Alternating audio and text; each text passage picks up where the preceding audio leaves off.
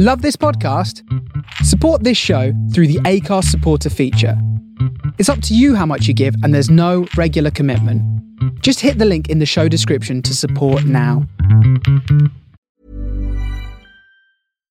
Hey, Dave. Yeah, Randy. Since we founded Bombas, we've always said our socks, underwear, and T-shirts are super soft. Any new ideas? Maybe sublimely soft. Or disgustingly cozy. Wait, what? I got it. Bombas. Absurdly comfortable essentials for yourself and for those facing homelessness. Because one purchased equals one donated. Wow, did we just write an ad?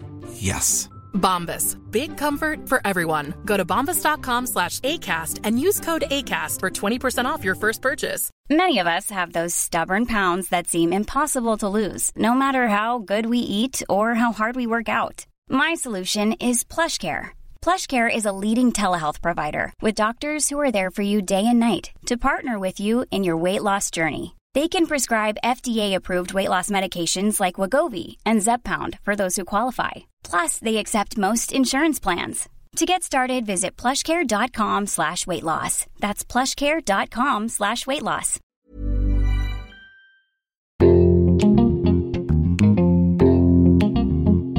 My guest today is a world champion.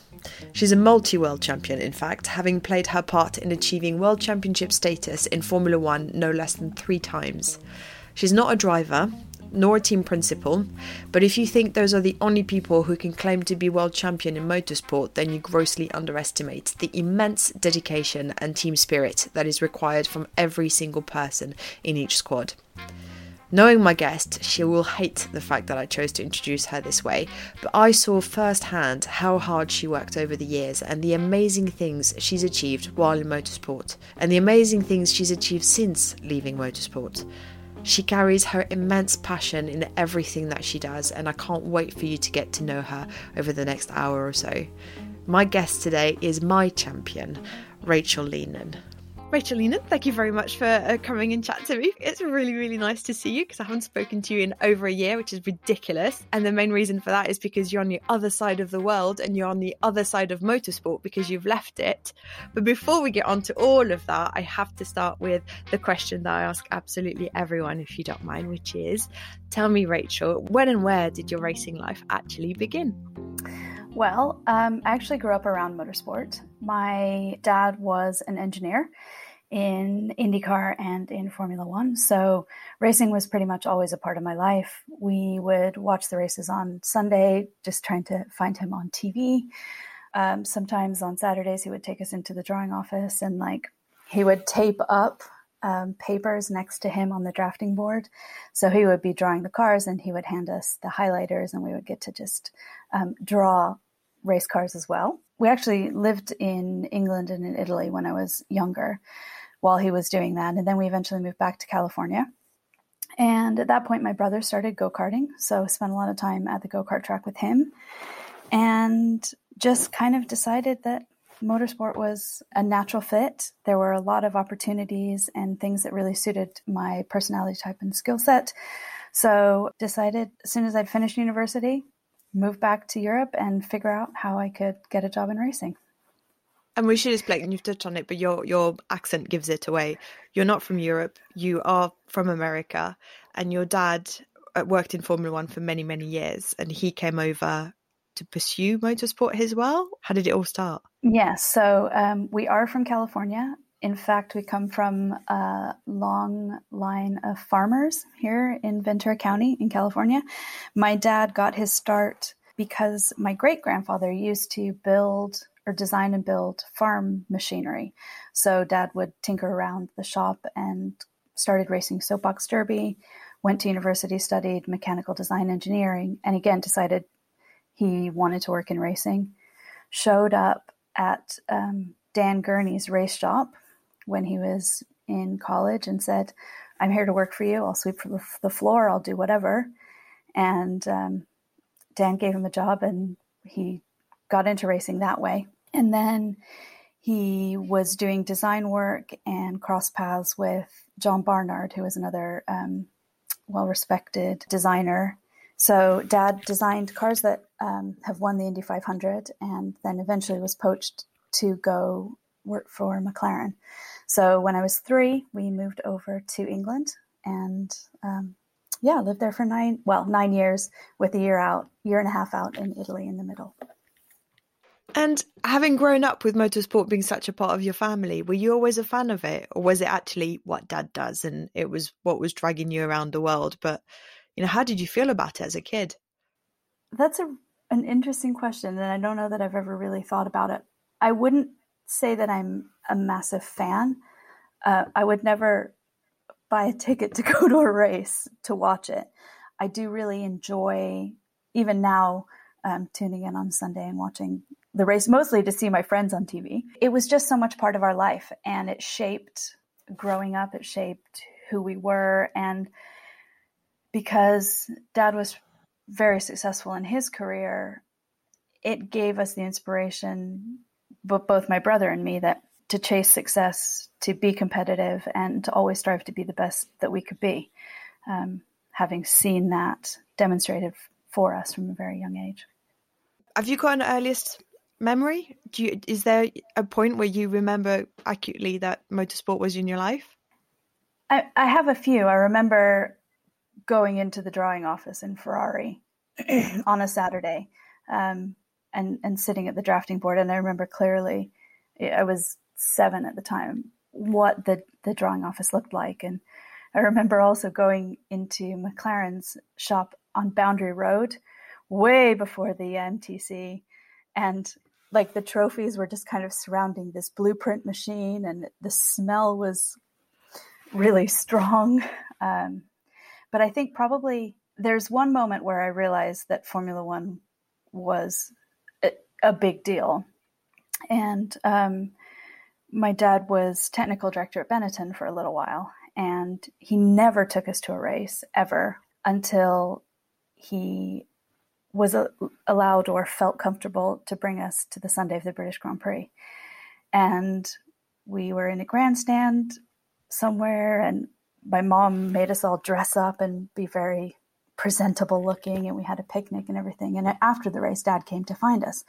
And I remember our family being stopped by a Japanese journalist and a photographer, and they wanted to take a picture of Dad and our family. And at that point, I was a little bit like, oh, okay, I guess this is kind of a big deal.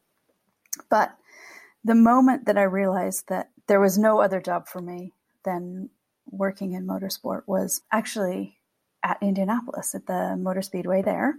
I was in university about an hour south of the racetrack and was invited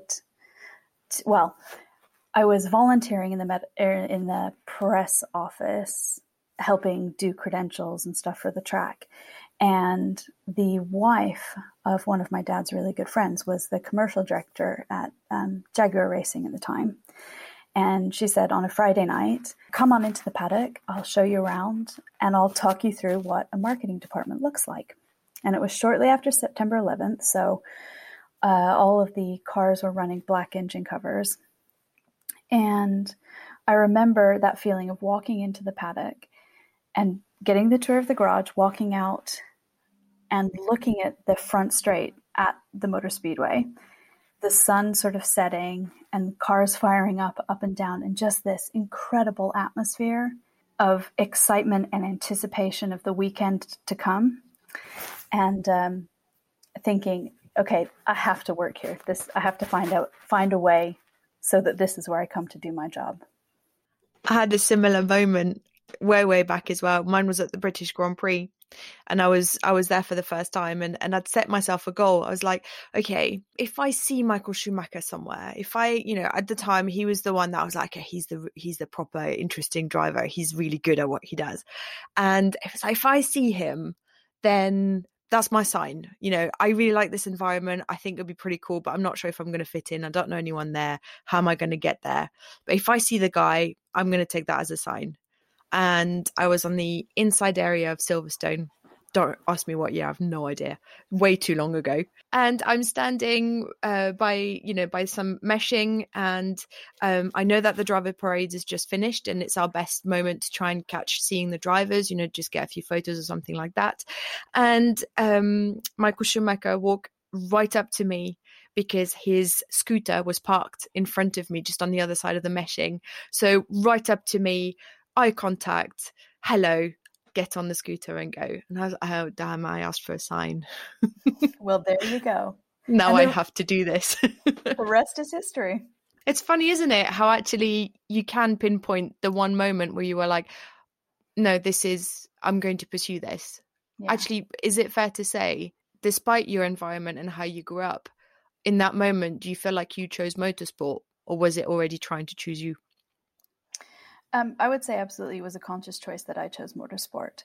I am very different to everyone else in my family, as in that I very much do words. I took my degree in languages. I studied literature. I'm pretty proficient at writing. Everyone else in my family does numbers. My dad's a mechanical design engineer. My mother studied statistics and tracked missiles for the government. My brother is very good on the engineering and technical side of things.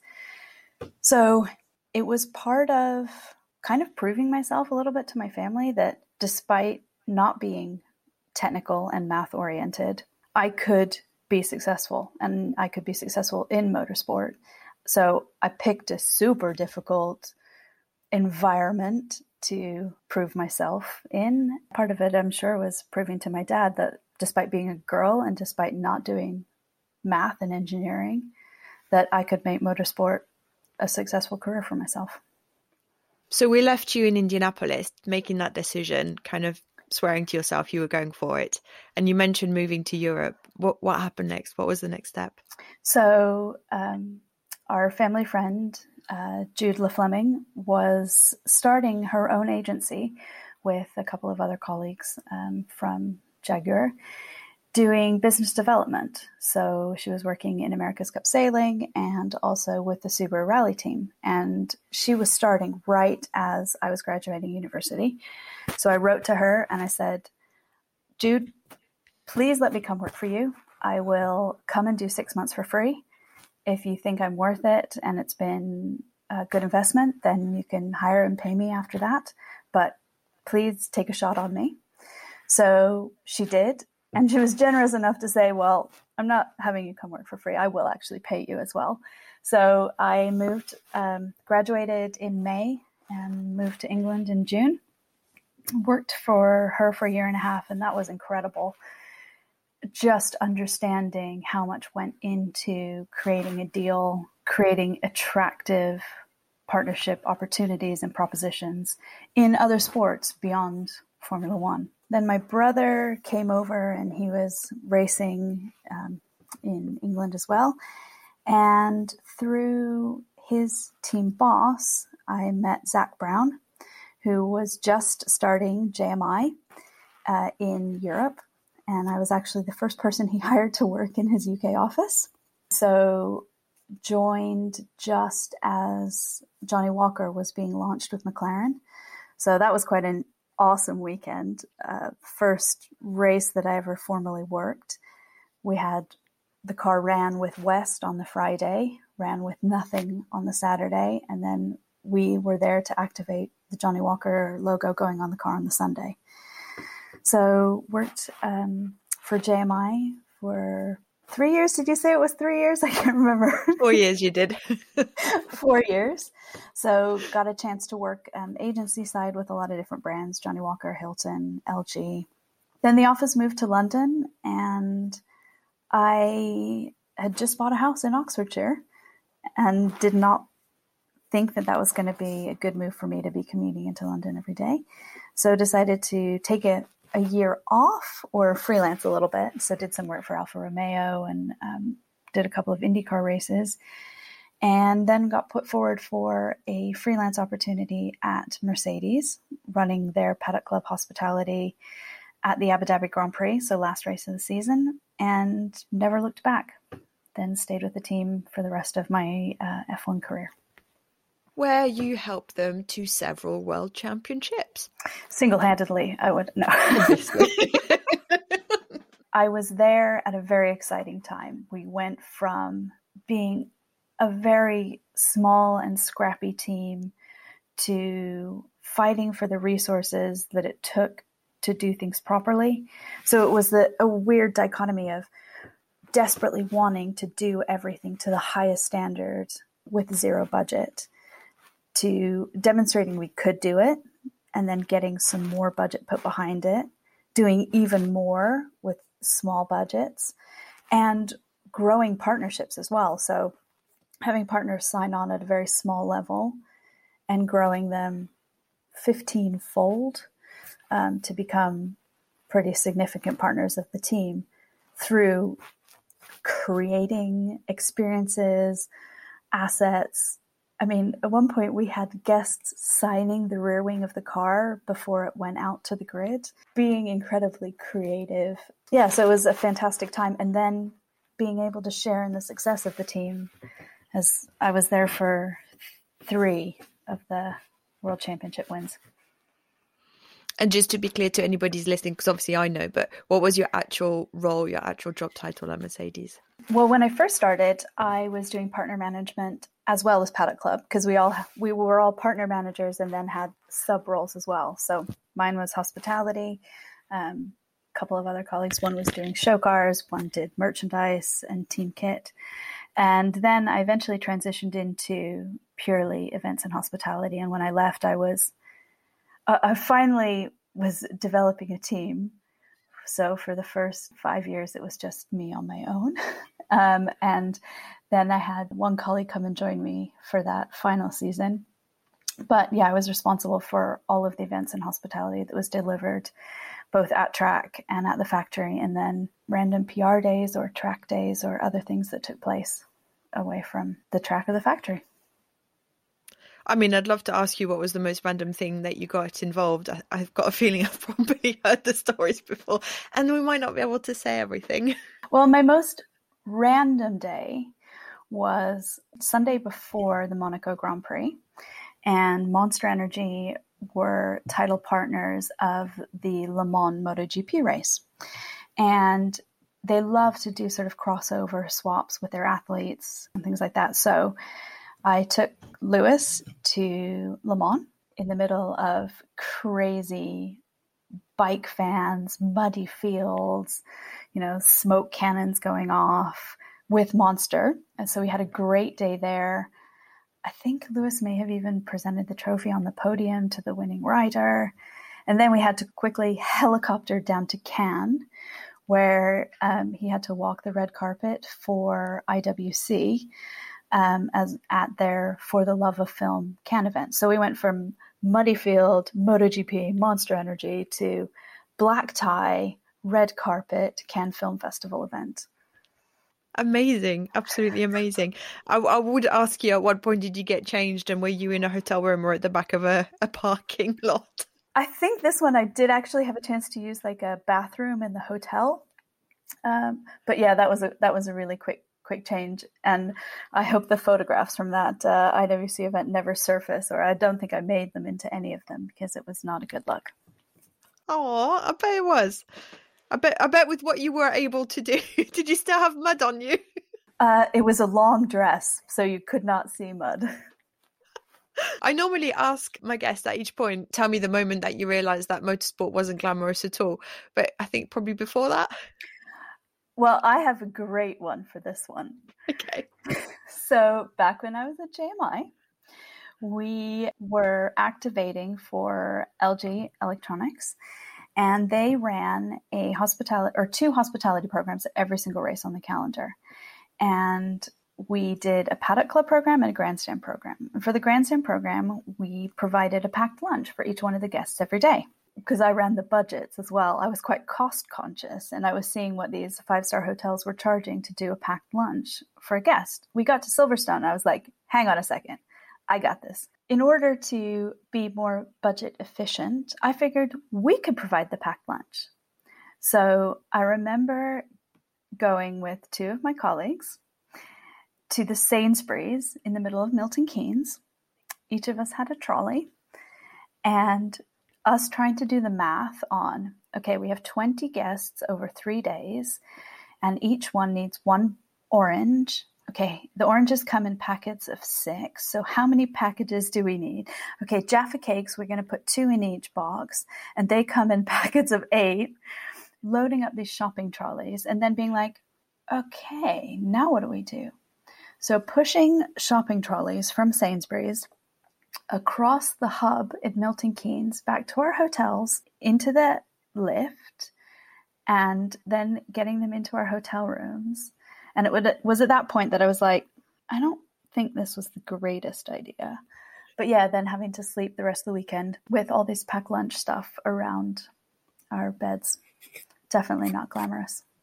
I remember doing, this is Jeremiah as well, the famous room drops. So getting things ready so that we could do room drops in each of our guests' hotel rooms so that they had something to welcome them into their room. And we'd be up until 2:00 in the morning getting these packages ready and then speaking to the hotel so that we could have someone come into their hotel rooms. And you couldn't do that now, could you? You definitely couldn't do that at the moment.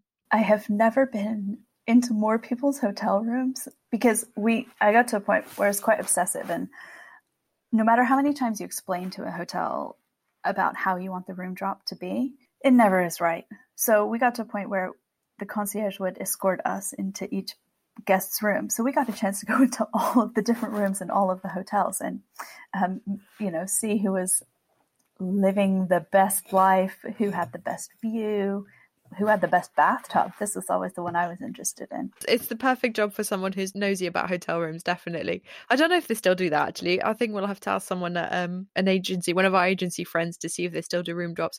I imagine under COVID circumstances, they probably don't. But yeah, I'm sure we'd have a few suggestions.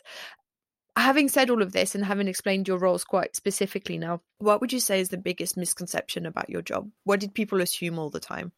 Well, obviously the glamour, but also that it's real. Your life is this fantastic life where you're going to all these amazing places and that you're going out to dinner with these clients and that you actually are enjoying it, or that it isn't still a job. I think probably one thing people might be surprised about, specifically for me, is that I'm actually quite a shy person and I'm quite introverted. So the fact that I was responsible for making sure that everybody was having a great time, it's kind of strange. My favorite thing to do is just be on my own with a book and quiet and not talk to anybody. So to have a job where my job was speak to everybody was strange. But that speaks to the fact that it isn't real. It's like putting on a show. It's like acting. Sometimes I liken it to like being a stripper. Everybody's in love with the stripper. They all want to date one. They all want to take one home because the stripper makes them feel so good when they're there. But it's just a job and it's a complete front. And that they're smiling and having a great time, and they turn around and they, walk away and have their 5 minutes where they get to go back to being who they really are. And then they go back to putting on a show again. And I think sometimes my job was a little bit like that. Okay, then my next question was going to be, how did you define success for yourself within that realm? I think success for me was always getting through a race weekend where every single guest was happy, or going back into the office on a Monday morning and having emails from partners saying what an incredible weekend they had, what an impact it made on their customers or their clients, and what a difference it was making in their business. They were able to have conversations with the people that they had brought that they wouldn't have been able to have in any other environment. It made what we were doing feel important and worthwhile, because when you're running around on a race weekend, and I remember countless times being in Monaco and coordinating a team of 10 or 15 people, and constantly in my ear was, Rachel, how many people on this tender? When is the tender showing up here? Where are the passes? Constantly being bombarded with questions that needed immediate answers, that sometimes you get lost in the detail. You get so wrapped up in the things that have gone wrong, the tender that was late, the person who didn't make it off the grid in time to see the start. But those are the things that you focus on all the time. It's so easy to find those mistakes. So having the successes come from the happy partners and happy clients made it a little bit easier. But I could always tell in Monaco when things were going well, because there was always a period on Sunday morning where the radio went dead quiet because everybody was in the activities they were supposed to be doing. All of the guests were exactly where they were supposed to be, and everything was happening. And that was the moment that I was like, yes, it has all worked, because there was no question and no chat on the radio. I always say it's like a pit stop. You know when a pit stop's good because of the lack of sound, because it means that there's only one sound because everyone's doing the same thing at the same time. So I love that. No radio means good work. Did you ever look left and right at other teams and how they were doing? Were you ever competitive with what you were doing? So I always say in my family that I'm the competitive one and my brother is the talented one. 100%. I am hugely competitive. So I was always looking. And in fact, it was something that Toto always would tell us is when you are tired, when you are stressed, when you're fatigued, when it's all too much, think of your opposite number at the other teams. And all you have to do is be better than that person, you know? And so there are individuals at 10 other teams that you're competing against, just you, one-on-one. I also remember at JMI and taking guests to McLaren's Paddock Club and always looking around and just thinking, wow, this is amazing. And speaking with Caroline Wyman, who was in charge of doing all of that, and just thinking, one day if I could be the Caroline Wyman, I would love that. And how proud she was of all of the things that they were doing, the design, the changes and things like that. And it was something that I always kept in my mind as I was working on our setup. How can we make it just a little bit better? Or everything that I had seen, how would I change that? How would I do it? How would I make it bigger or better or more exciting or different? So yeah, 100%, always. Selling a little or a lot?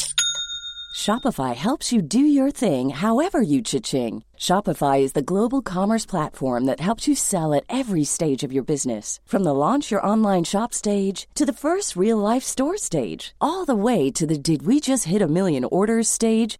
Shopify is there to help you grow. Shopify helps you turn browsers into buyers with the internet's best converting checkout. 36% better on average compared to other leading commerce platforms. Because businesses that grow, grow with Shopify. Get a $1 per month trial period at shopify.com/work. Shopify.com/work. I'm Sandra, and I'm just the professional your small business was looking for. But you didn't hire me because you didn't use LinkedIn Jobs. LinkedIn has professionals you can't find anywhere else, including those who aren't actively looking for a new job, but might be open to the perfect role, like me. In a given month, over 70% of LinkedIn users don't visit other leading job sites. So if you're not looking on LinkedIn, you'll miss out on great candidates like Sandra. Start hiring professionals like a professional. Post your free job on linkedin.com/people today. Wow. Nice. Yeah. What you're hearing are the sounds of people everywhere putting on Bombas socks, underwear, and T-shirts made from absurdly soft materials that feel like plush clouds. Yeah, that plush. And the best part? For every item you purchase, Bombas donates another to someone facing homelessness. Bombas. Big comfort for everyone. Go to bombas.com/ACAST and use code ACAST for 20% off your first purchase. That's bombas.com/ACAST. Code ACAST. Hey, it's Ryan Reynolds, and I'm here with Keith, co-star of my upcoming film, If, only in theaters May 17th. Do you want to tell people the big news? All right, I'll do it. Sign up now and you'll get unlimited for $15 a month and 6 months of Paramount Plus Essential Plan on us. MintMobile.com/switch. Upfront payment of $45 equivalent to $15 per month. Unlimited over 40 gigabytes per month. Face lower speeds. Videos at 480p. Active Mint customers by 531.24 get 6 months of Paramount Plus Essential Plan. Auto renews after 6 months. Offer ends May 31st, 2024. Separate Paramount Plus registration required. Terms and conditions apply if rated PG. I want to ask about how you were balancing your work life, obviously against Formula One, because we know it takes a lot of time. But I feel like we need a side bracket because you have left motorsport and you're doing something completely different whilst actually still working freelance for motorsport projects as and when they come up. I don't think it's fair to talk about work-life balance without explaining that you left the team to go do something completely different and that your life changed drastically as you did that as well. So tell us about that move. What happened? You decided that you handed in your notice. You knew what you were doing. You already knew you were coming home. What was that point? What happened? Well, I think probably the biggest thing is I had no work-life balance, and I was destroying myself and destroying my personal relationships. My health was suffering. I was thriving on the stress and addicted to the winning and the success, and to the detriment of almost everything else in my life. And it meant that the highs were super high, but the lows were really, really low. And it was an unsustainable way of working. I had been in England, 14 years on this stint by the time I moved back to California. And it started to get harder and harder to go back to the UK. I remember standing in the middle of LAX airport, going back after summer break, sobbing. And my parents were like, well, why are you doing this? Because it just got harder and harder to leave California, harder and harder to leave my parents. And I had a good example of how life can be after F1, because my dad left full-time Formula One, came back to California, did some design projects, ended up going back to work for Dan Gurney, but also started running our avocado ranch and continuing on the family legacy of farming. So my parents moved to the ranch in 2013, and it was just the place that I wanted to be. So we started having conversations probably 2 years out from when I actually handed in my notice about me coming to work for the family farm. And both Dad and I were quite clear that it needed to be something that would work for both of us, that I would have a role that had defined responsibilities, that I would deliver value, because it's quite important, well, in any business, but specifically in a family farming business that fluctuates so much that rarely does a family farm support more than one generation. So if I was going to come to work for the ranch, I had to make it worthwhile. Dad put together a job description and an offer letter, and he passed me this, I think at Christmas, about 9 months before I quit. And so I carried it around with me, and I thought about it, and we kept talking about it. I went home for summer break, and we talked about it some more, and I signed the letter. And I said, but I just don't know when I'm going to start yet, because I was on a 6 months notice. The day I quit, I really hadn't planned on doing it. But I was sitting in a meeting with my boss, and there were some things that were going wrong. And she looked at me and she said, well, what do you actually even want to do? Do you want to be here? Do you want to, how do you think you're going to be progressing? Where do you want to be going? And I said, well, you know what? Actually, I quit. And it was at that moment where I realized that I didn't want to be there. I couldn't see how I wanted to grow or progress or change. I had achieved everything I wanted to. Everything was running smoothly. I was training my replacement, although that's not what she thought at the time. But I knew it was the right moment where I'd built it, I could hand it off, and I knew it would continue and be successful. So I stayed for my 6 months notice, did a full proper transition. And then it was 14 years minus 1 day that I moved back to California. And then, started to work on the ranch, and it was a great change. But again, there is no work-life balance. Working for a family business, we had some things happen that completely altered our course. My parents now live next door to me. I go to work every day at their house. So, we eat dinner together regularly. There's no work-life balance. It's just a lifestyle, in the same way that Formula One is a lifestyle. It's not a job. It's not a career. It's a lifestyle. Absolutely. I think in your case, is your quality of life more appropriate to where you are now? I feel like you were closing a chapter when you left motorsport. It had delivered everything it was supposed to for you, and you were ready to change to a new chapter. Yeah, I would say it had definitely peaked. It was awesome.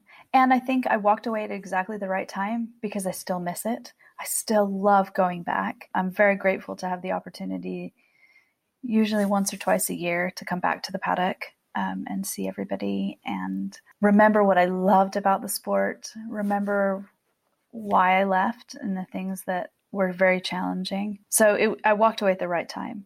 Is my life balance better here? The first 6 months here were incredible. We would work in the office in the morning, and then Dad would say, okay, it's time to go farm.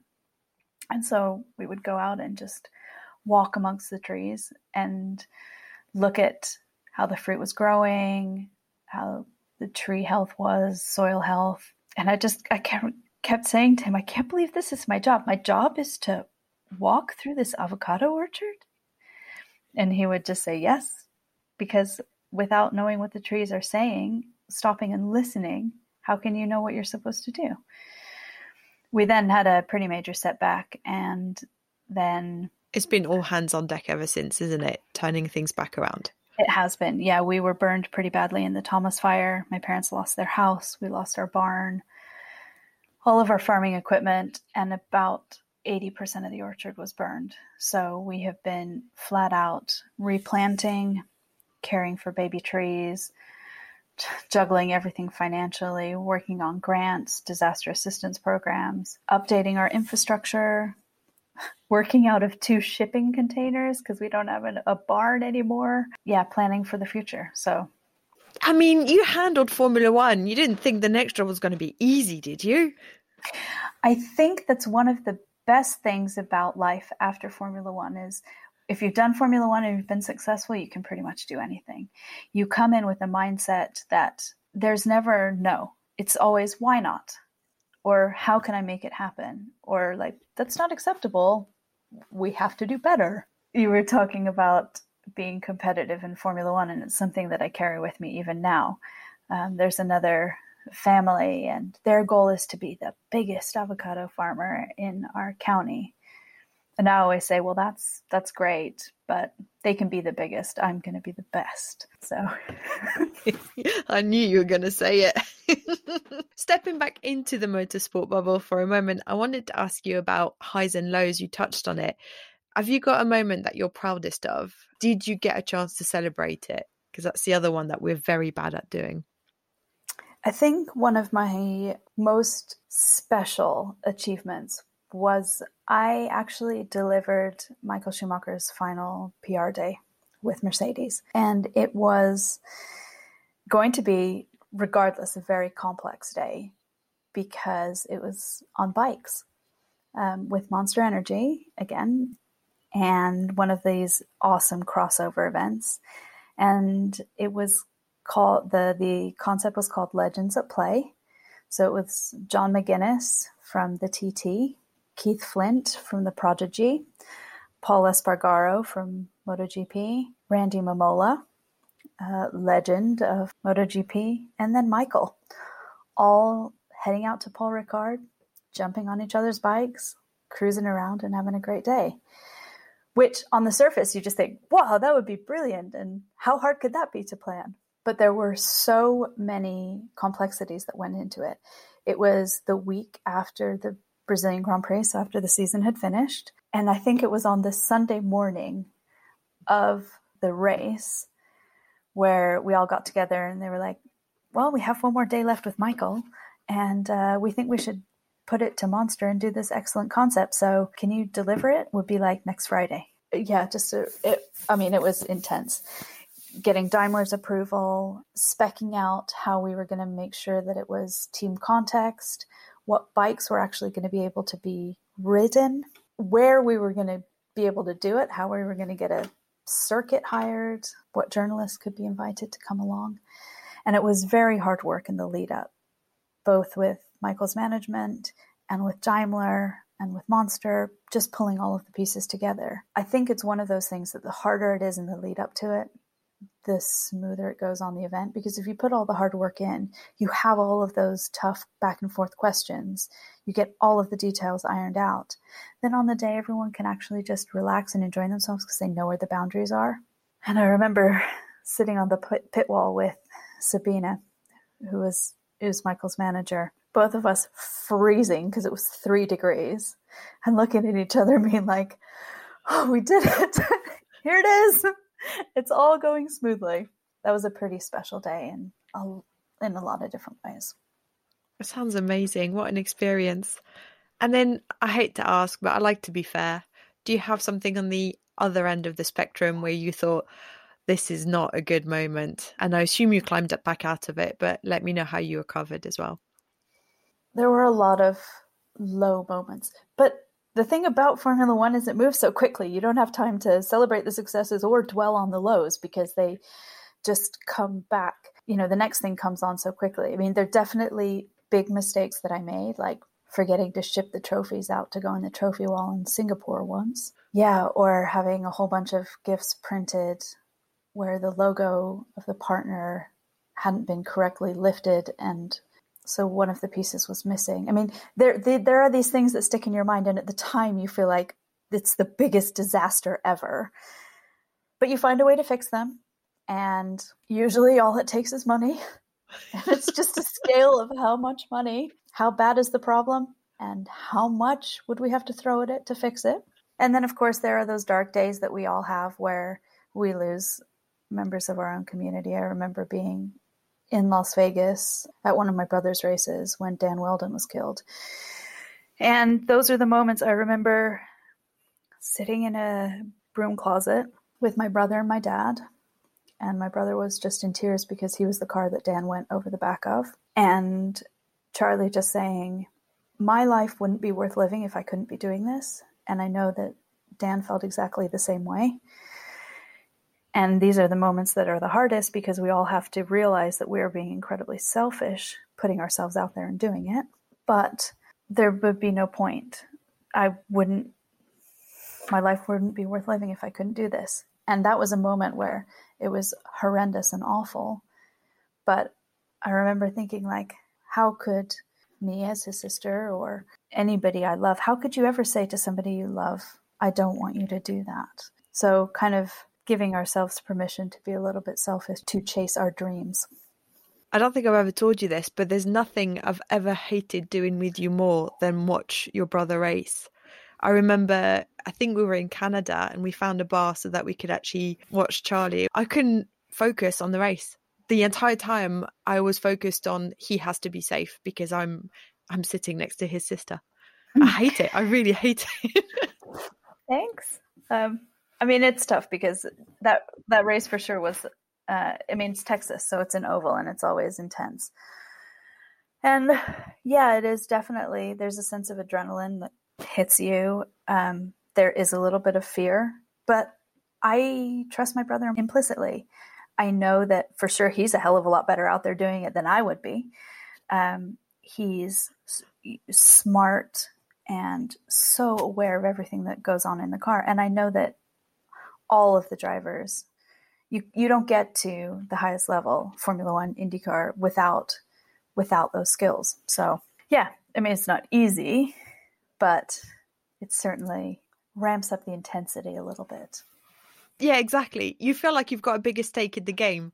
I mean, I always feel very intense when I'm watching my team race, but I have a job to do during those races. So actually I'm focused on the job and I don't have so much time to dwell on my personal feelings. But yeah, when I'm watching your brother race, I'm just watching the race. And then all I think about is the fact that I have a stake in it. You're my friend and he's your brother. I'd like to ask you about your love of motorsport. Having done everything that you've done, having still your family involved in it, you still involved in projects as and when they come up. I think you still I've seen you at Monaco, you've done things with Monster ever since leaving, so you're still a little bit in there. What do you still love about it? The thing I love most about motorsport, and it will never change, is that no matter who you are, there is a facet to racing that will appeal to you. For me, it's the psychology side of things, the mind games amongst the drivers, the psyching each other out, what it takes to actually mentally be a champion. I watched Nico change fundamentally who he was to beat Lewis, and I completely appreciate him turning around and retiring at the end of that year, because what it took is superhuman. But if you're into technology, then for sure you can fall in love with it. If you're into sports fitness, or the mental psychology thing is the one that's big for me. But I defy you to say that anybody could come to a race and not find something that they could fall in love with, some aspect of Formula One. I could pretty much turn anybody into a fan because there is something that would pique their interest. One of my favorite moments is have someone that's new, that's discovering the sport, that's not convinced, spend a weekend with a team and leave completely hooked. And actually, if they're lucky enough to come back again and again, to see that passion grow under your eyes as they're discovering the sport through what you're showing them, it's a gift. Yeah, 100%. And you're right, it's always something different. They always find something that answers to them completely.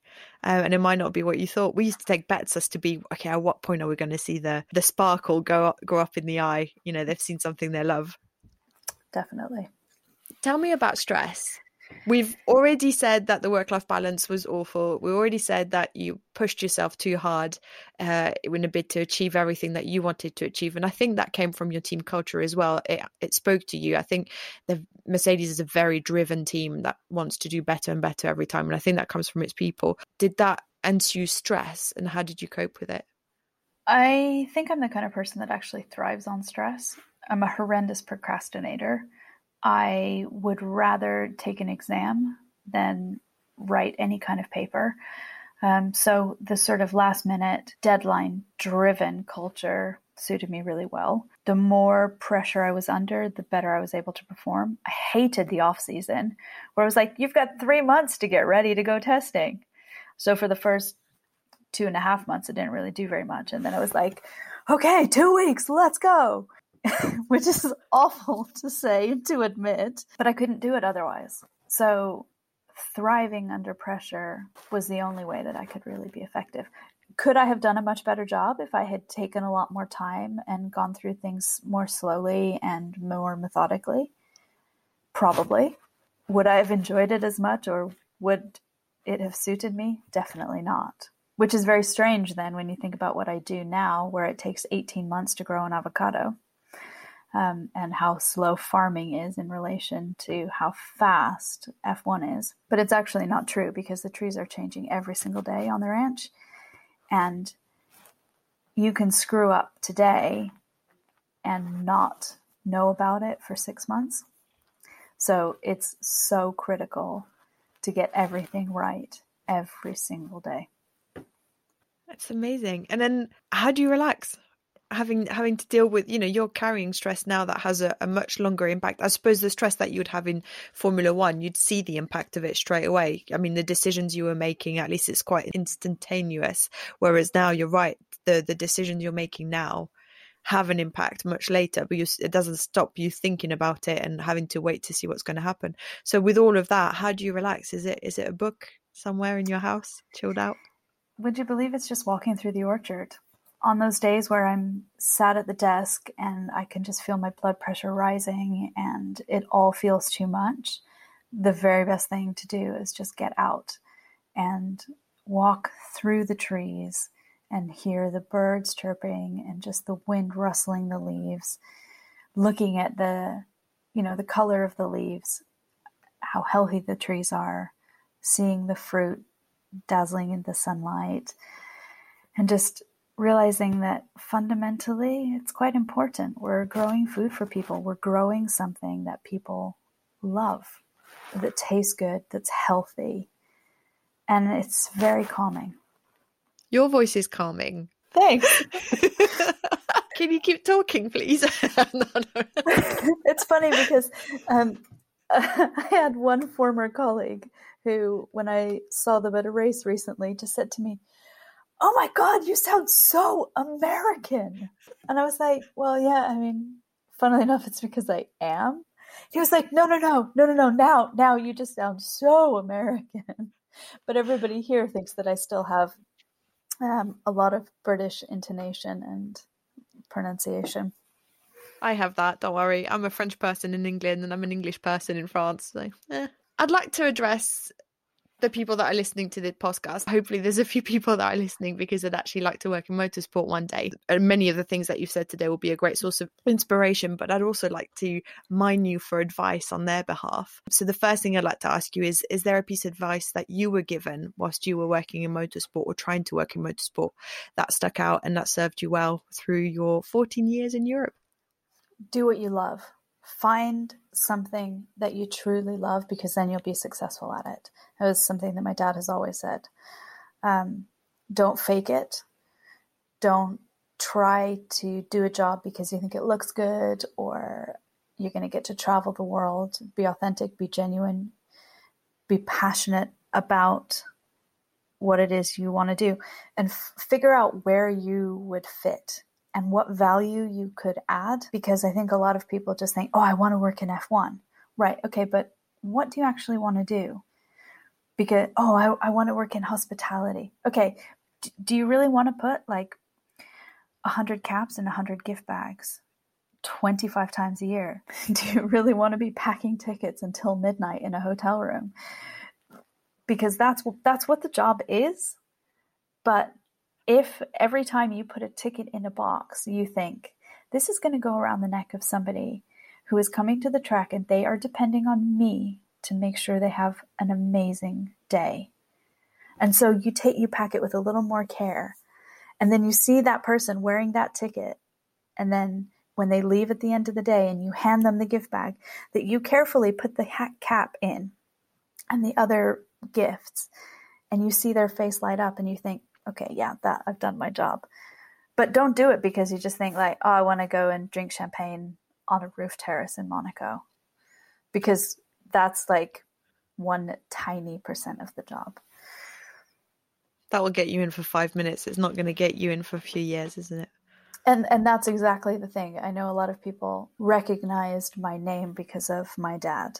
I had my first partner manager said to me, oh yeah, you're the second Kimball I've worked with here at McLaren. And I think one of your other guests said it too. Yeah, that might get you through the door, but it's what you do after you get there.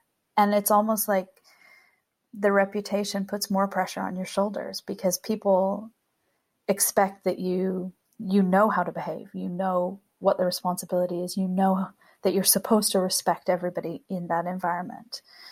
So you have to live up to these expectations and you have to deliver. Otherwise, you're out. I can't believe I'm asking you the last question. I'm almost sad to do it. But Rachel, what are you looking forward to? I'm looking forward to coming back and seeing all of you guys. Yes. Yeah, it's one of the best things about the life that I have now, because I do get to just dip in and dip out. And the amount of times I see jobs come up and I think, oh, I would love to do that. And seeing all of the changes that are being made within F1 and how different the teams are now. And yeah, I want to come back and see all the new things you guys are doing. And then I want to hear your feedback because I know we'll be able to do it better after you've looked at it. Well, you know, the day you do it better and there's no more room to improve, then that's the day that you can go home happy. Wise words. Thank you, Rachel. Thank you so much for giving up your time. I don't even know what time it is where you are, actually. I think it's like 10 o'clock in the morning in America. Yep, it is. So thank you so much for giving up your morning to chat to me. I really appreciate it. Me too. It was a pleasure. Thanks, Orly. Thank you to my lovely friend Rachel for taking part. I'm so happy she could come on and share her story, and I love her beautiful accent so much. I could listen to her talk all day. I hope you enjoyed it too. You can check out Rachel's avocado ranch on social media. They're at Kimball Avocados, all in one word, on Instagram. I'd like to thank the producer of this show, Press Play Productions. The awesome Tabitha is the one who turns our brilliant chats into the very nicely edited podcast you listen to each week. And if you enjoyed today's episode, please subscribe via your favourite podcast platform. Leave a review if you can. Tell your friends. Post about it on social media. It all works and it all helps, so thank you. And as I've mentioned before, I read every message and every mention, and it means an awful lot. You can also get in touch directly with me if you'd like to via my Instagram account, which is Pandea, Pandea. And there's also a link in the show notes via which you can support the podcast directly should you wish to. Thank you very much for listening, and speak to you next time.